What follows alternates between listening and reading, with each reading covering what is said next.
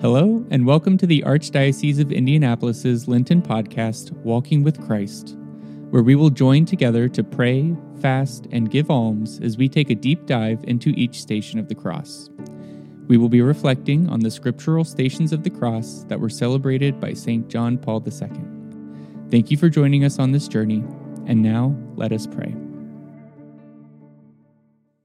Hello, this is Father Eric Augenstein. I'm pastor at Nativity Catholic Church in Indianapolis and director of seminarians for the Archdiocese of Indianapolis. The 14th station, Jesus is laid in the tomb. From the Gospel according to Matthew. When it was evening, there came a rich man from Arimathea named Joseph, who was himself a disciple of Jesus. He went to Pilate and asked for the body of Jesus. Then Pilate ordered it to be handed over. Taking the body, Joseph wrapped it in clean linen and laid it in his new tomb that he had hewn in the rock. Then he rolled a huge stone across the entrance to the tomb and departed. Jesus was buried. Of all the events surrounding the death and resurrection of our Lord, I think his burial can sometimes be forgotten or neglected. We talk and think and reflect a lot on our Lord's death and his resurrection, but what about the time in between, the time Jesus spent in the tomb? For St. Paul, our Lord's burial was just as important as his death, and even perhaps as important as the resurrection. We read about in the first letter to the Corinthians. St. Paul gives something of a brief creed, a summary of what is most important to know and believe about Jesus. Writing to the Corinthians, St. Paul says, "For I handed on to you as of first importance what I also received, that Christ died for our sins in accordance with the Scriptures, that he was buried, that he was raised on the third day in accordance with the Scriptures, that he appeared to Cephas, then to the 12. The first importance, Paul says, when it comes to who Jesus is and what he has done for us, is all summed up in that short sentence that Jesus died for our sins, that he was buried, that he rose from the dead, and that he appeared to many. It seems that for St. Paul, at least, the burial of Jesus is a central act of our faith. Because the time Jesus spent in the tomb was not wasted. There was an activity in those 3 days when Jesus was in the darkness of death. There's an ancient homily from Holy Saturday that gives a moving portrayal of that time in the tomb. The earth was silent and still on that first Holy Saturday, this ancient homily says, as our King was asleep. The earth was still, but Jesus was not silent or still. As his body rested in the tomb, Jesus went to meet those righteous men and women who were awaiting the resurrection. This ancient homily on Holy Saturday says that Jesus went to meet Adam, the first man.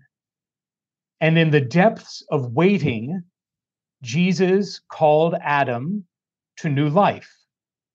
"Awake, O sleeper," Jesus said to Adam, "and Christ will give you life." He did that from the tomb. That time Jesus spent in the tomb was not wasted. There was an activity in all those days, a calling to life. Jesus united himself with those who were waiting the dawn of eternity. And so it was necessary. He was buried, like so many before and so many to come. Today, when we as a church commit our beloved dead to the Lord, we remember in a particular way the burial of Jesus. And the rite of committal as part of the burial prayers we use today, the church prays, Lord Jesus Christ, by your own 3 days in the tomb, you hallowed the graves of all who believe in you, and so made the grave a sign of hope that promises resurrection, even as it claims our mortal bodies. Our graves are hallowed, they're holy, because Jesus himself was buried in a tomb. Our graves are a sign of hope, because Jesus was not silent, he was not still. Even in the tomb, he prepared us for resurrection. Even in the tomb, he prepared us for new life. St. Paul counted the burial of our Lord as of first importance in the mission of Jesus. Along with his death, his resurrection, and his appearing in glory, those 3 days in the tomb united our Lord with all who lie in the sleep of death, so that we also may be raised up through him, whose death on the cross conquered death, and whose resurrection promises eternal life. And so at this final station, we wait. We wait in silence and in hope, because we know that even though our Lord was buried, today the tomb is empty. And in the end, death and darkness will be no more. Thank you, Father Eric Augenstein, for your reflection. As we continue our Lenten journey walking with Christ, we invite you to fast from complacency. Continue good habits of daily prayer, reading scripture, partaking in the sacrament of Mass and reconciliation, and doing acts of mercy and kindness. And for almsgiving, commit to performing an act of kindness every day as an offering to Jesus.